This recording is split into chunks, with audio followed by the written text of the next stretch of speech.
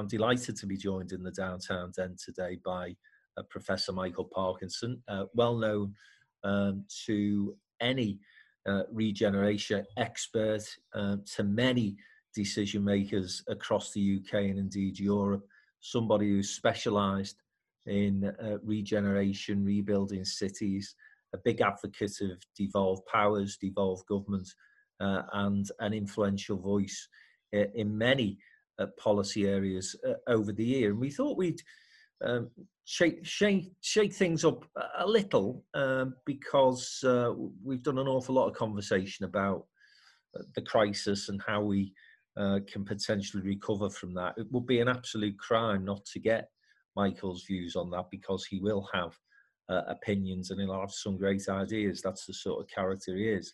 But we just wanted really to have a chat about Michael's career, which is fascinating, his journey and his contribution that he has made to the various places that he's worked with. So welcome to the den, Michael. Lovely to be here, Frank, and lovely to see the blue side of the city. And of course, I'm wearing a blue sweater. Just feel better this morning, but on we go. Yeah, I'm sure we will touch on the footy. We'll get the ball out at some stage. Listen, let's take back to sort of the early part of your career that I am aware of, and of course it was back in the 80s, and the 80s for many cities, and it can be easily forgotten, was a time of great challenge, of great difficulty. There was, I always felt during that period of time, a school of thought within the corridors of Westminster Power, at least, that cities had had their day, that it was time to start to move the economic development of growth of places away from cities and city centres. And we had these awful, what I describe as awful anyway, very anodyne business parks sprouting up and retail parks and so on and so forth, which started to accelerate some of those challenges that cities were facing. And of course, at that point, you started to develop a very different thinking and started to put together with colleagues and peers and, as I say, decision makers, alternative ways of reviving and regenerating our great city. So tell us what your thinking was at that time, how you got involved, what your motivation was, and so on. Thanks, Frank. And you're right. I mean, when I started doing cities in about 1980, at that time, cities were seen as problems, bad cases, let's let them go, part of the deindustrialization process, part of getting out of manufacturing. You know, in those days, London was defined cities, not the boom city. That's all over. City centers dead, suburbanizing, all of that. That obviously came to crisis in the 80s with Thatcherism, with financial deregulation, with marketization, privatization. So all those fears about collapse in the 70s were aggravated by Thatcherism.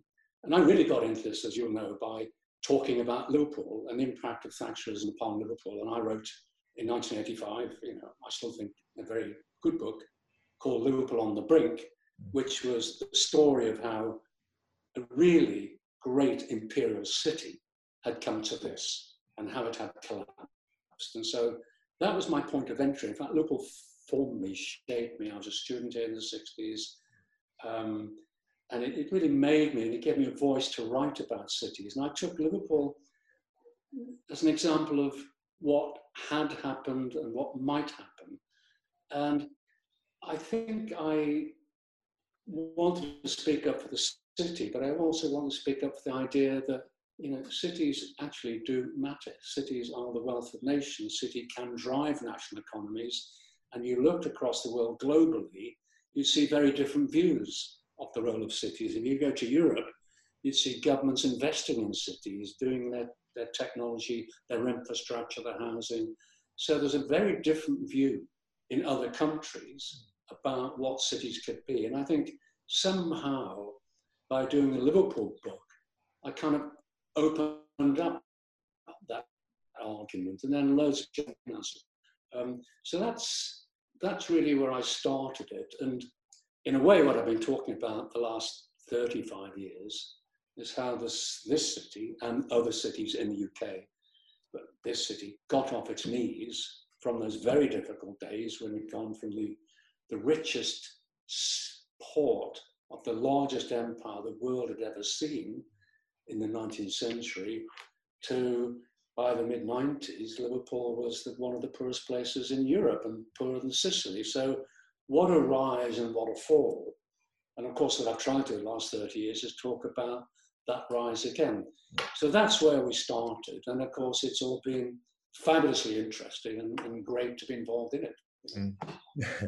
And I think that, you know, naturally your focus was on Liverpool, but I think the first time I probably saw Professor Michael Parkinson in action was in Brussels, because I was leading this fabulous organisation, you recall at the time, called the Northwest Regional Assembly, and we had the job of negotiating with European commissioners about funding and so on.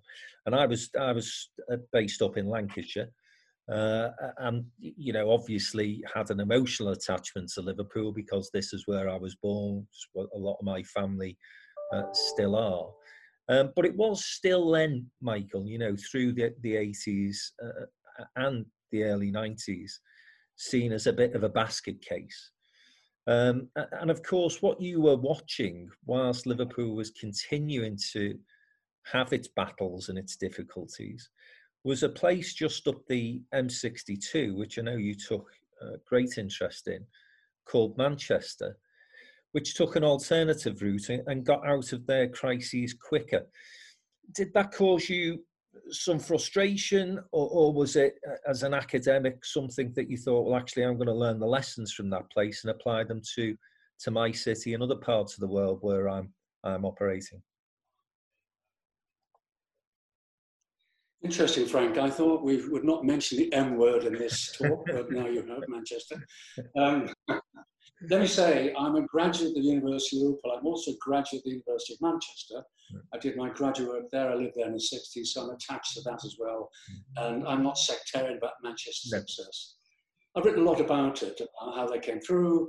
I remember Graham Stringer said to me, when Margaret Thatcher won in 1989, he decided to run up the white flag and say, we're over with this. He got in Terry Thomas, and he got in Alan Cockshaw and said, private sector, help us fix Manchester. And that change in the spots made the difference. The rest is history, clear leadership, clear focus, getting the 10 authorities on side. Great story. Clear picture from Howard Bernstein, who said in a pamphlet in 1983, 4 things will matter: the airport, trams, the universities and city centre. Spent 30 years doing it. Great story, congrats. We're a different story. We're a port.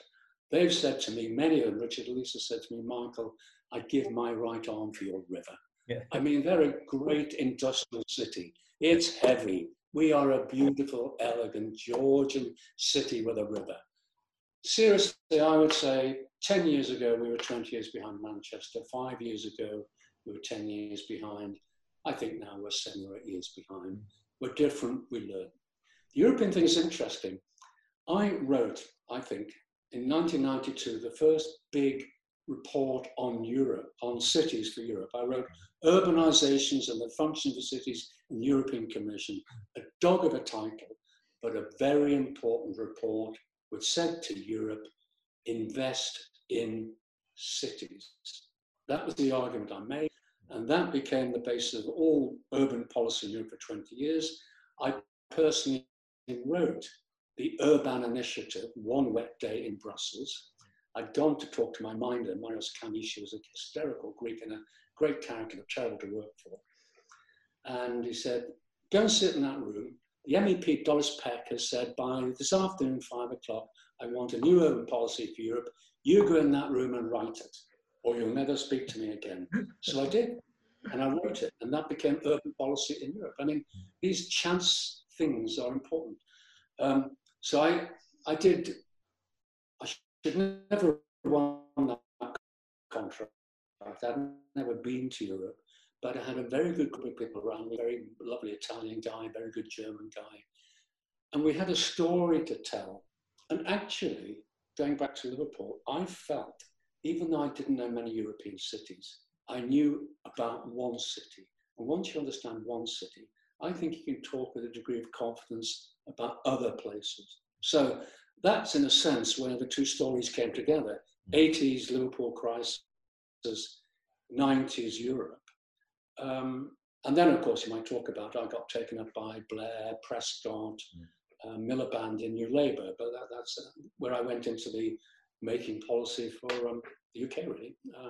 But Europe, I think, I'm very proud of that. I mean, people still refer to the Parkinson report, and it was only 100 pages, but it did set the agenda. I've stopped going to meetings in Europe because all I ever hear now is something I said in 1992. So I just think, just get on and do it. Don't talk about it, lads. Sticking with Liverpool for a moment, though, and you know, listen, the place is, you just said, you know, the momentum of growth here, its economic success in recent times, I think is a tremendously positive story, and you played your part in that. But let's just reflect a little on the 80s, and again, you mentioned Graham Stringer there, MP now in Manchester, of course. I remember Graham from the early 80s, you know, and Richard Leese, left-wing firebrands, very much on the page of let's take the government on, all Tories should be burnt at the stake, you know, that sort of approach.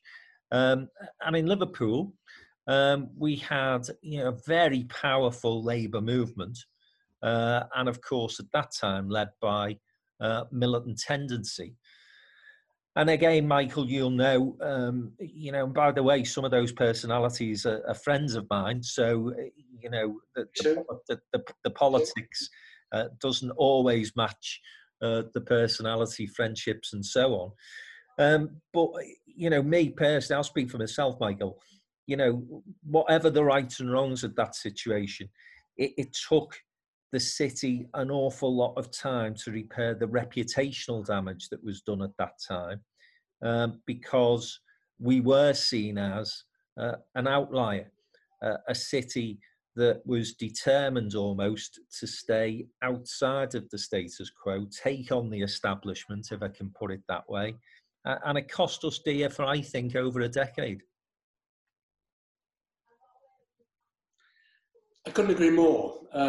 Like you, I still know a lot of those characters, and some did it for good reason, some for less good reason, some are still around, and good value of a drink. But I'd say two things about those days.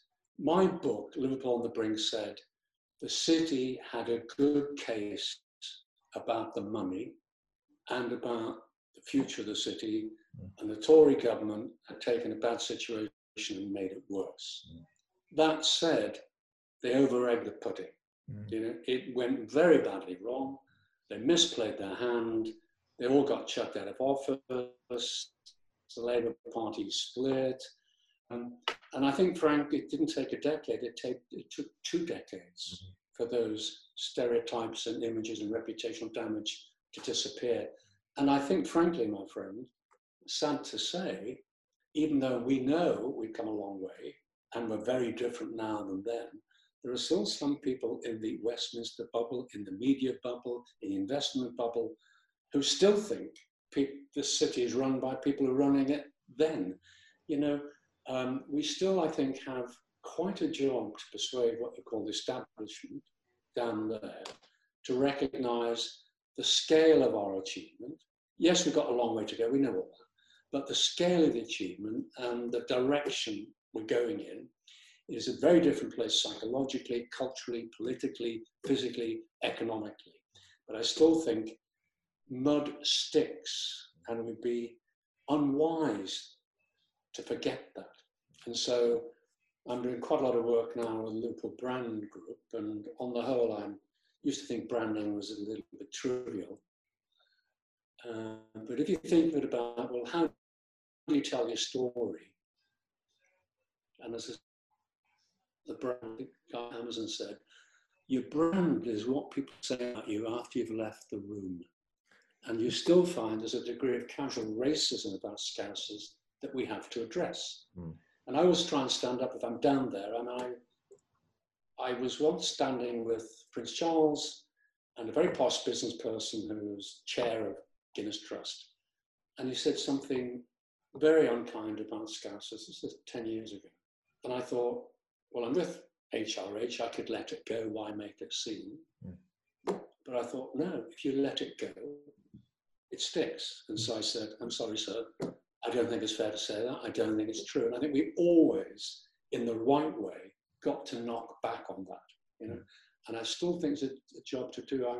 Remember when Peter Morse first came to Liverpool Football Club, been away for 30 years, he told me how surprised he was at the legacy, some of that stuff down in London. So much better. We're fabulous. Got some problems now, we're fabulous.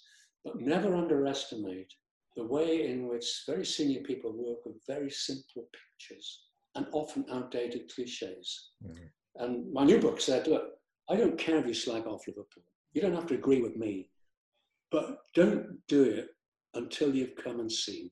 Mm-hmm. Because if you come and see, you won't say those things. You'll say, my God, it's changed. Mm-hmm. Anyway, that's what I think about those things. Yeah.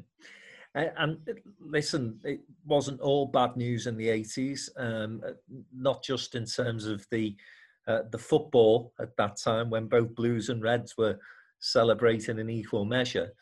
But there was a character who came to the city and almost adopted it as a national project for himself. And that was Michael Heseltine, who you, of course, have got to know and work with very closely. And I think, again, it would be remiss of us, wouldn't it, to not give Hesse a mention when it comes to Liverpool's revival, because he's been a major player in terms of that regeneration and the resetting of Liverpool as a place. I couldn't agree more. I mean, there's a general point to be made about Michael Heseltine, and I worked actually with him in government in the 90s doing City Challenge.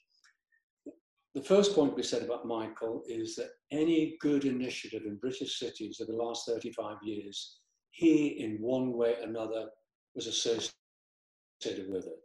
City Challenge that did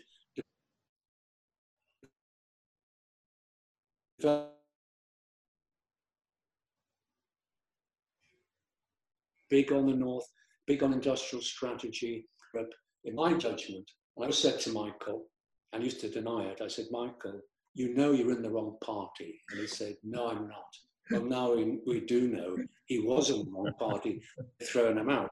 But I have to say, seriously, all the big ideas for cities across the piece, Michael has been associated with. And on Liverpool, I think he saved us.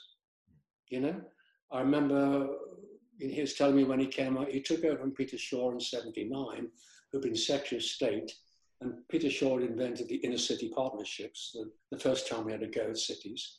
And Michael said, well, when he took over, his permanent secretary said, well, look, the Secretary of State just looks after one place, and Peter Shaw was doing Liverpool. How do you fancy that? He said, fine.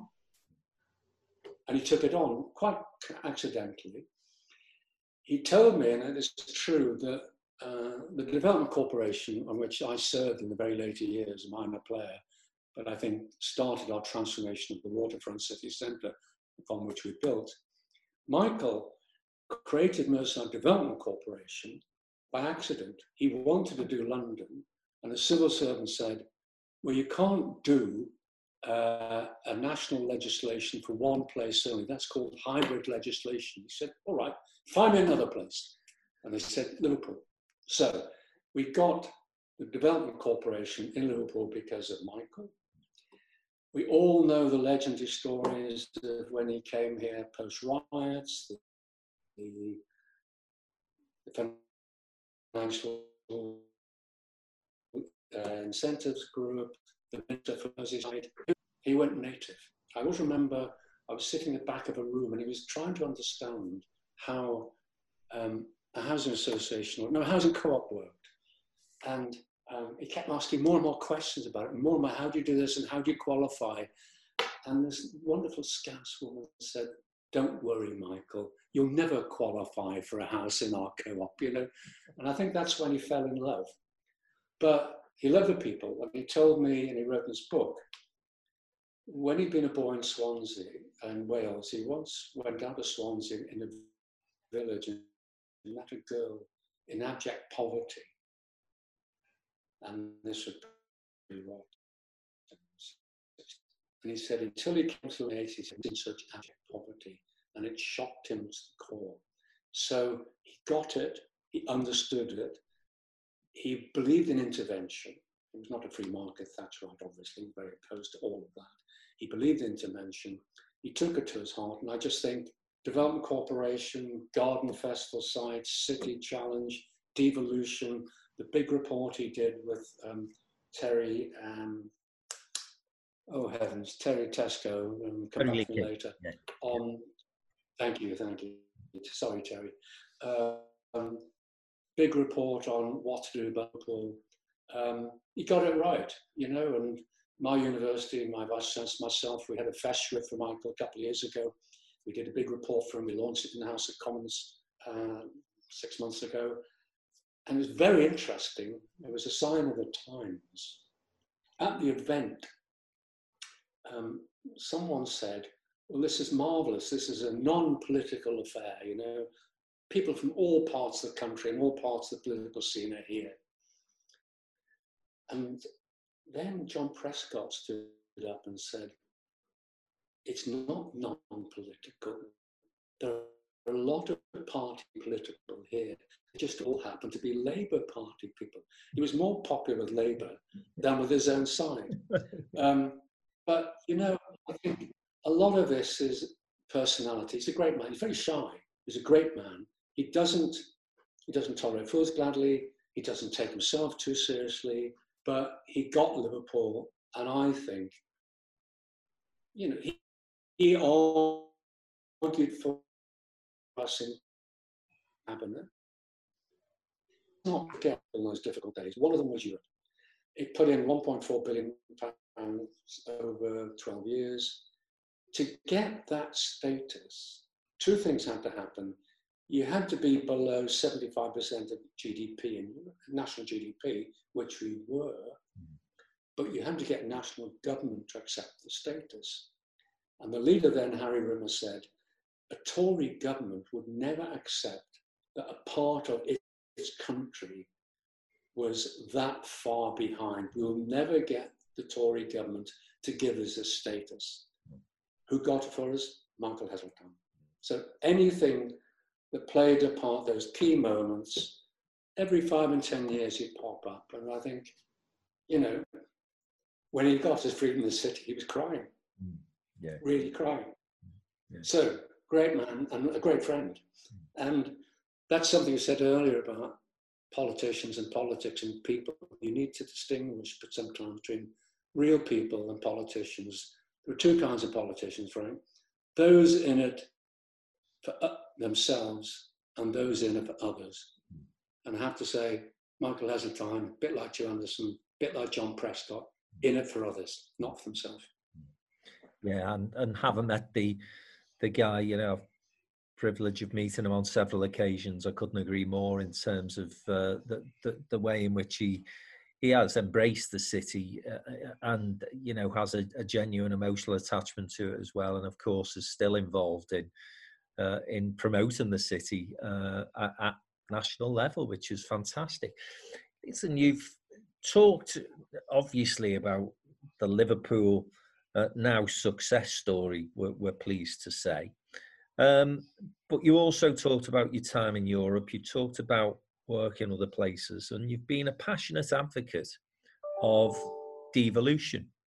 And of course, despite the fact that we've seen some movement of decentralised powers from Westminster into city regions, and we've got now metro mayors in 9 of our English city regions. We're still far behind, aren't we, other European models? So give me your thoughts on why you think devolved powers, devolved models of government work better than the system that we've had in the UK for many, many years now. Quite simply, I think I've done a lot of reports over the years. I hadn't realised this. I think one of the best pieces of work I did was 5 years ago for the European Commission. It was called Second Tier Cities in an Age of Austerity, Why Invest Beyond the Capitals? Okay. And I did that in response to the European Commission said to me, Michael, we get a lot of countries in Europe asking us to invest outside the capital city. Can you find any evidence that it would be better to invest in Paris or Rome or Helsinki or whatever? So I did a very nice piece of work, collected a lot of hard data, a lot of stories, went to a lot of places. And I came up with, I think, a very powerful argument which said countries which are more decentralized, with more powerful cities, have more successful national economies. The rule in life is always Germany does it better. They've done it better in COVID, as we know, and they do it better on cities. They are a decentralized federal system, obviously for historical reasons post the Nazi regime, but they decentralize their power, they invest in their cities, they invest in the universities, they have a proper working relationship between national government, state government, and city governments. They let their cities have powers, financial powers, responsibilities. You know, some of these, Munich is the most successful city in Europe, but it's also like an old-fashioned municipal city, you know?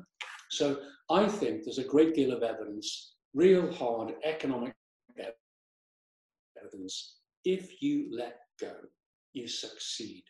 And if you have more than one engine on your plane, you succeed. I made that argument for core cities in 2004. I made the argument again in 2012.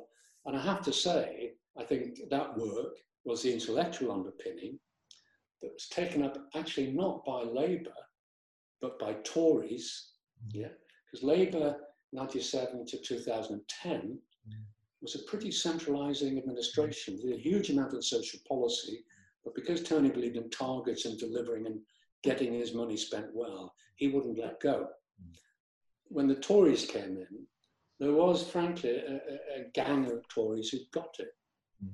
Michael Heseltine, who knew all my stuff, Greg Clark, a very good guy, Cameron, who was biddable, and of course George Osborne. And then they got in O'Neill.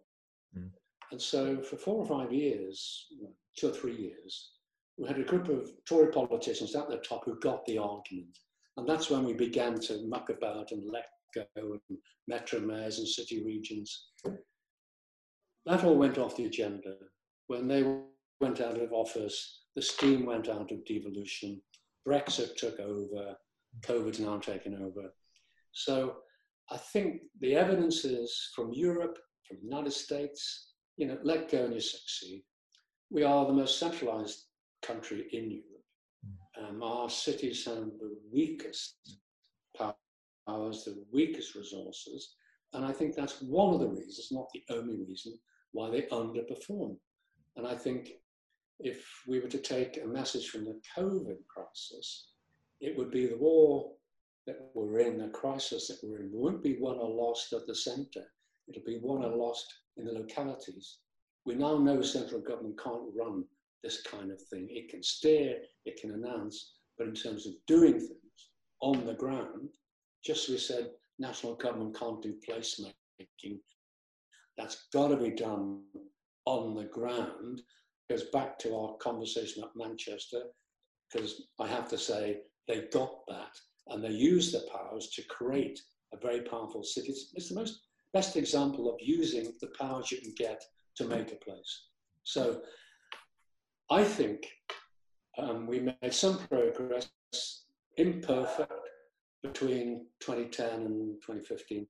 That argument will come back. I think one of the big messages out of COVID will be, we need to find a way of empowering our cities to make them proper places again. And I think that's the key story. Joey!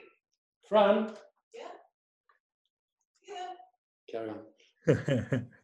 I love these little interruptions they get. I'm waiting for my 6-year-old daughter to wander in any time now and start asking for a lunch. So we've moved into another period of potential crisis and challenge for cities. And obviously you will have been sought after for your advice. I know that you've been talking to the Combined Authority in Liverpool. I'm sure other people will be in touch as well. And I wanted to look back on your career and some of the highlights. And listen, we've only skirted over what has been, a fascinating 30 years plus. But in the context of that experience, and given the fact that you have, as you rightly say, evidence-based analysis that tells us that where cities have devolution, where they have resource, where they have the wherewithal to get on and deliver stuff, they are much more efficient and effective than doing that than national governments. And given the fact that we've got a former London mayor as Prime Minister, do we have any optimism that those messages of increased devolution and perhaps providing more empowerment to the Andy Streets, Andy Burnhams and Steve Rotherhams of this world will actually get a more positive hearing in the corridors of power at the moment? Answer, yes.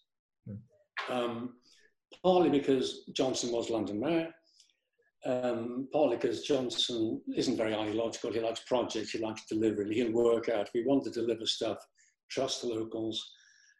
Partly, I think, as I said already, the message from COVID will be, if you're going to do testing, we do environmental stuff, you need to have it at the coalface at ground level. I think it's also very important.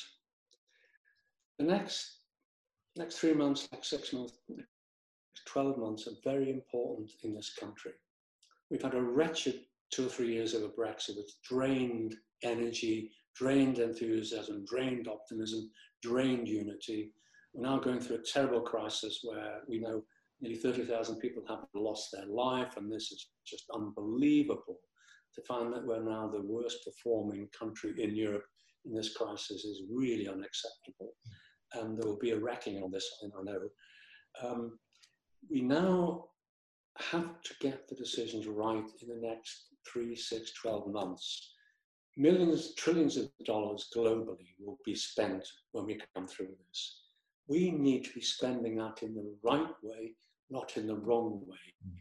We need to know that some of the things that we were doing in the last 10, 20 years, some were working, some weren't. Some things were good, some things were broken. And I think we need to ensure that the decisions we make about our cities, our places in the next period are made locally to do the right thing. For example, we know that in this period of great success, and I'll chronicle it, not everybody did well, and the gap in our city grew in the last 10 years. That is unacceptable, particularly since the poor people have paid the price in this war in terms of deaths, more poor people, in terms of exposure to risk, in terms of having to work, in terms of risk of unemployment.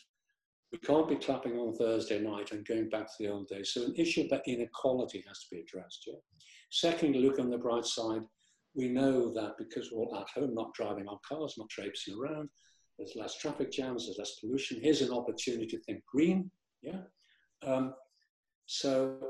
And then I think we've got a lot of assets we can build upon in the city, which I think we know, but medicine will now become, we're a global leader in infectious diseases. This is an opportunity to say, look, we are now not a basket case. We lead the world. We're right up there with these countries and these cities and these universities making these changes.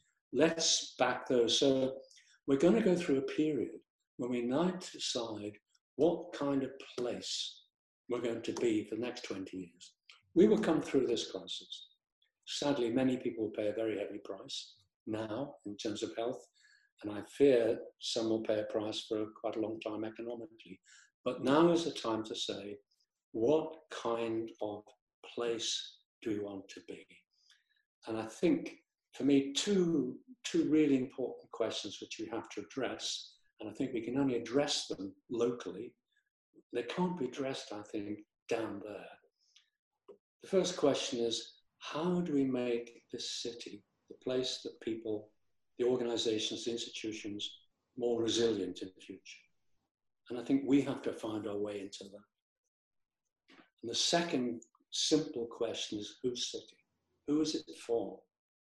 And that issue of the gap between better off places and better off people and worse off places and worse off people. The fact that we know a 12-year health age gap within this city between the worst ward and the best ward. That is one of the reasons why we have got the second highest rate of death rate from COVID, because we have so many poor people with bad health and poor circumstances. And I think when we are through this, and we will come through it, and I'm very impressed by the way people are working together, the city region, private sector, community. I think Liverpool has shown great resilience, and it's to be admired, actually, really admired. I think people have shown great forbearance as well in the main, observing lockdown. And we've been through this before. We've been through crises in a way many other cities haven't. So I think the question of how do we capture the best of this crisis, how do we become more resilient, and who is it really for in future? These are the burning questions that we have to address, and they have to be addressed by us. Ergo, the question of what kind of place you want to be for whom is really the important question, a reason why you want the power to take that decision. You don't want the power to take a decision just to take the decision. It's because you want to do the right thing, and you can't trust the centre to do the right thing for our particular circumstances. And if I may stick with the positive narrative, Michael, you've mentioned health, science, innovation. We've just had a massive deal announced in the Knowledge Quarter, a development, again, I know that you are very closely associated with. And of course, that's going to be a huge area of potential growth for Liverpool going forward. Where are the other sector strengths that you think Liverpool can begin to look at supporting now? Because I know, again, from past conversations, you're a big believer in backing winners. Let's not be taking limited resources and taking not a risk, but frittering away money on things that may come good, when actually you can put your money on things that are going to deliver. And in times when you're coming out of crises as we are now, it's those winners that we've really got to find and we've really got to back. Absolutely right, Frank. I think if I go back to Europe Save Liverpool in the 90s and onwards, they came and said, look, we've got in this brown bag £1.4 billion. You can have it, but you have to answer this question, what are you for? What are your priorities? What do you need? Do you need an airport? Do you need infrastructure? Do you need training? Do you need a science park? Those are the questions we now have to ask. What are our priorities going to be? So first of all, the Knowledge Quarter, and it links to Daresbury and across to Port Sunlight, is, I think, a really significant potentially world-leading opportunity. This is not just some small thing at the top of Brownlow Hill. I think this has got the potential to really raise our profile and performance internationally, globally. Because there's medicine there, there's advanced manufacturing there, there's material innovation there, there's a whole bundle of stuff. So that's a very big deal.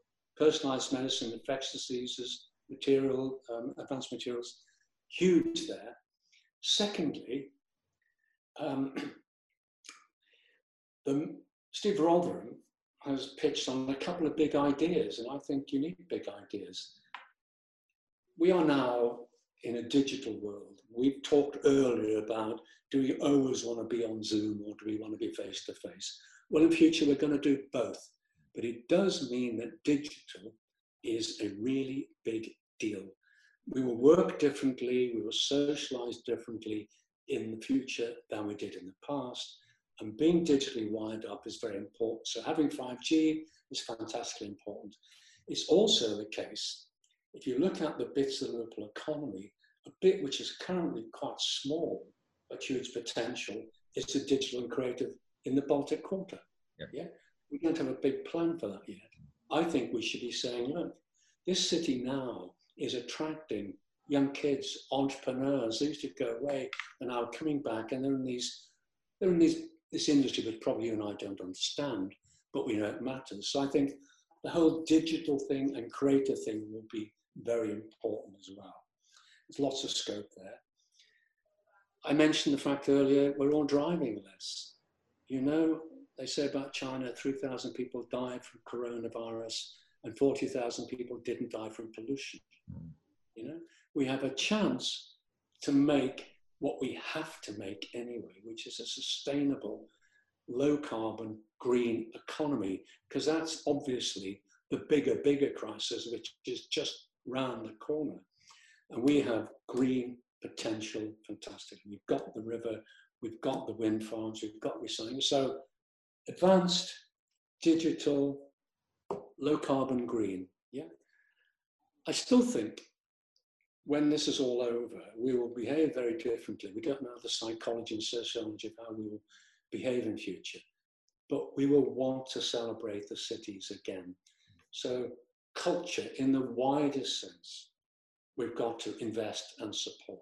Yeah, it's been a big driver of the city, and we were joking before about our respective allegiances in football terms. Both those football clubs are hugely important financially. Liverpool Football Club turnover is about, as I say, as Liverpool University, it's about 530 million a year. Both clubs, and particularly Bramley Moore, were to happen, and which I very much hope it doesn't think it will, despite all of this, they're big drivers as well. So the visitor economy needs to kind of be massaged back. It's taken a terrible hit. It's a face-to-face business. We've got to see how we can have culture in a different way in the future. And then finally, I know it's something you were chatting with Joe about on a previous chat. My book, Liverpool Beyond the Brink, talked about the fantastic renaissance of Liverpool, incomplete, but still fantastic, and applauded ourselves. I said, we've got three big issues. Productivity was too low. We need more firms, more skills. Fine, I've talked about advanced manufacturing, knowledge, digital. People, I said, we've got too many people left behind. I've talked about the fact that post-COVID, we've got to close that gap and pay attention to that gap. And the other thing is place. I said about place, the risk was that we would kill the goose that lays the golden egg, which is Liverpool city centre, by overdeveloping it in the wrong way. Yeah, I don't think that's a risk now. I think the risk is we take our eye off the city centre. The city centre is still a fantastic driver of the Liverpool city region economy. It provides work to many people who live outside Liverpool local authority.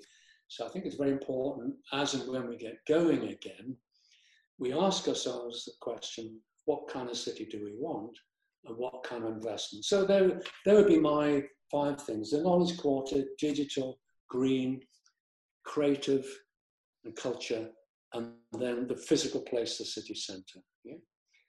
You might say, Michael, well, we know that. We were doing that anyway, because there's nothing new under the sun. The crisis has, in my view, simply exaggerated a lot of our underlying dilemmas. Yeah? These are not new dilemmas. We weren't productive enough, and our economy has been hit. Why? Because we have too many low-skilled jobs who are vulnerable. We need to get more high-skilled jobs. Yeah? we have too many poor people, why we didn't pay enough attention, or national policy didn't let us. So that's a big thing. The city centre, we invested in it, it drove our... So the way we do things, I think, will inevitably be different, and I have no way of predicting how different. But the key things which really matter, I think, are those which we worked out for ourselves over the last 35 years. Yeah, stick to the knitting, do a good job, back what you are good at, yeah? And then trust yourself. You know, we all know, there's clear evidence. Liverpool is the best place in the world, isn't it? Because you and I agree. And I think that's what you have to aspire to. I'll let you into a little secret. I've been involved in the brand group, and I've been working on this for 12, 18 months, 2 years. You know, how do we reposition Liverpool down there? And what's the story to tell? And if you had to pick a word, what would it be? And I remember the group we were in, actually down in London, talking to some heavyweights, and people said, this is pre-COVID, do we want to be the most innovative city? Do we want to be the most connected city? Do we want to be the most global city? Do we want to be the most exciting city? And I led a little group, said, they are ways of getting somewhere. What we want to be is a good city. Let's be a good city. Good for everyone. Good to see, good to come, good to go, you know? And I just think, I'm proud of that. I think we'll end up saying Liverpool is a good place.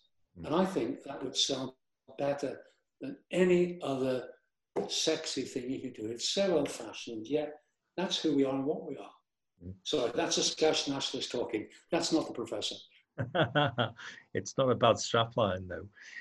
Listen, it wouldn't be a conversation between you and I if we didn't get the ball out. And I know that it's been a fabulous season until it was curtailed for Liverpool through gritted teeth. Even I have to admit that the past couple of seasons, actually, Jurgen Klopp and his team have served us some fantastic football, and I'm sure it's been an absolute joy for you to watch, as much as a joy for you as it's been a pain for me. Listen, I don't want to get into the debate about when and if the football season can restart, because, you know, my view is at this moment in time, there are bigger priorities than that. But nonetheless, for cities, and not just ours, football and Premier League football is a huge economic asset. You've referred to Liverpool's turnover, you've referred to Everton's plans for a new stadium. All that's going to be hugely important in the future. But I just want you to reminisce, because, you know, you've been watching Liverpool for a fair number of years now, and you've seen some good times.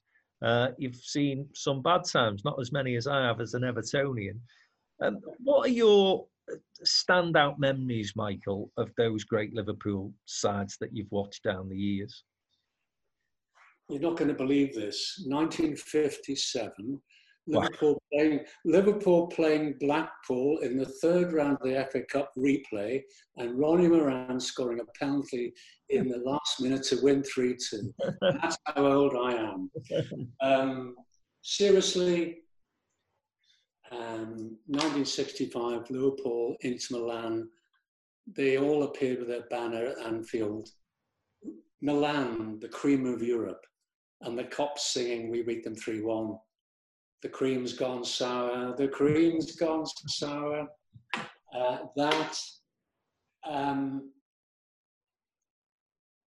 Inevitably, I did go to Istanbul. I was there.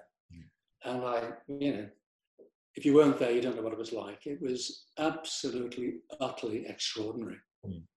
Utterly extraordinary. And we've all heard the stories, but when the Scousers at half-time sang, "You'll never walk alone," you know, we'd been humiliated. The gorgeous Milanese ladies in their soft leather and their blonde hair. I've been walking around Istanbul, there's the Scousers and their cheap nylon football, you know. But I tell you what, the Milanese were sitting in the restaurants and the Scousers were in the museums. You know, we're proper people. And at half-time I said, why did I ever do this? Why did I invest? How could I invest so much of my life and personality in this enterprise? And then the rest was history. So you can never get over that. And I have to say, some years later, I was sitting in a very posh restaurant in a museum in Italy with Berlusconi's people. He owned Inter Milan, and I was able to say, yes, I remember the game well. And I've lost. We went to Athens and lost. So, and I, you know, you refer to Klopp, Henri Scouser, you know, proper person.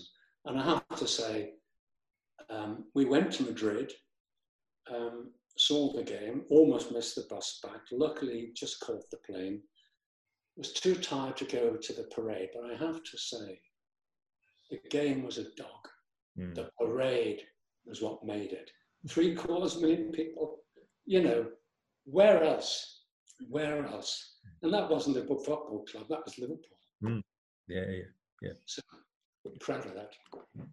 Some nice memories there, Michael, for any Reds that are watching, and neutral football supporters. I'm sure there are a few. And I just picking up on those personalities and the leadership and management styles of both Jurgen Klopp, and now, of course, we've got Carlo Ancelotti in town as well. I mean, it's an absolute boom for our city to have two such, you know, it's football royalty, isn't it? It really is. But if I may end on the link between business and football, and it's not the financial one, it's how much now business is tapping into the world of sport to actually look at and study the Jurgen Klopps and the Carlo Ancelottis and those people who appear to be able to get out of teams, out of individuals, that extra 10, 20%, develop great cultures within the clubs that they manage, develop this engagement with the fan or customer base, as we'd say in business. And again, Michael, that's a fairly new phenomenon, but something I know that will have interested you. Absolutely. I once remember asking Philip Carter, Sir Philip now, in the 80s, why did he think we had two of the best run football clubs in the country at that time, and probably one of the worst run cities? And I thought it said everything. Philip said to me, Michael, I've never thought about that. But that's not a comment against Philip. That's a comment about the inability to realize the role and relationship. Yeah? Secondly, I would say, you know, I'm a red, you're a blue. I'm not sectarian. When I came to university in the 60s, I went Everton one week, Anfield next week. I saw the Golden Vision. I saw Roy Vernon. I saw Jimmy Gabriel. I saw some of the best football of my career then, and I saw Ball, Kent and Harvey as well. So I'm not sectarian. I want, you know, two top teams, us first, you second, but, you know, I don't want you relegated. And what I would say is Liverpool was a great team, but not a well-run club. And frankly, we fell from grace. And when the second Americans came, that was the difference. I mean, from now, you know, I know the Red Sox. I've lived a lot of time in the States. I like baseball. I know the Red Sox. I know what they did there. And I thought they will bring a different mentality, a different attitude, a different view of the world, a different culture to the previous Americans. And I remember when John Henry was asked by a journalist on their arrival, he was asked, well, how do we know you'll be any better than the last lot of Americans, Hicks and Gillette? And I don't think the interviewer realized the answer. He said, they're from Texas. We're from Boston. You know, we're proper people. We understand about history. We understand about culture. They're cowboys. We're civilized. And I have to say, the last 10 years has shown, yes, it's a commercial operation. It milks every penny. but most of the pennies go back into the club, into the players, you know, so it's a business model with a purpose. I know the asset has, you know, increased phenomenally, and it's probably 6 or 7 times more valuable now when they bought it. But I do think that, I also think, you know, you're quite right about Carlo Ancelotti. I think what both he and Klopp have got is emotional intelligence. Mm. When you hear Ancelotti talk, he's a proper person. Yeah. He's got a hinterland. And, you know, we've seen some of the stories about his treating of ill people. We've seen Klopp. I mean, these people get it, you know. They're big people. They have emotional intelligence. And I like Jurgen's line, you know, football is the most important of the least important things in the world. Mm. You need to have that sense of perspective, you know. And I think they have it. And it comes to, I was thinking before, well, what we might chat. I've never taken myself seriously, but I've taken my work seriously. Mm. And I think that's an important distinction, you know. And people who take their work seriously, others will follow them. Mm.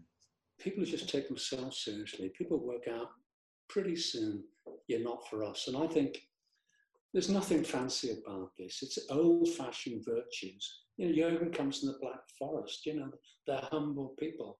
Don't get above yourself, don't take the piss, you know. So, but going back to your bigger thing, I would say about the city of Liverpool itself, which was poorly managed in the past, historically.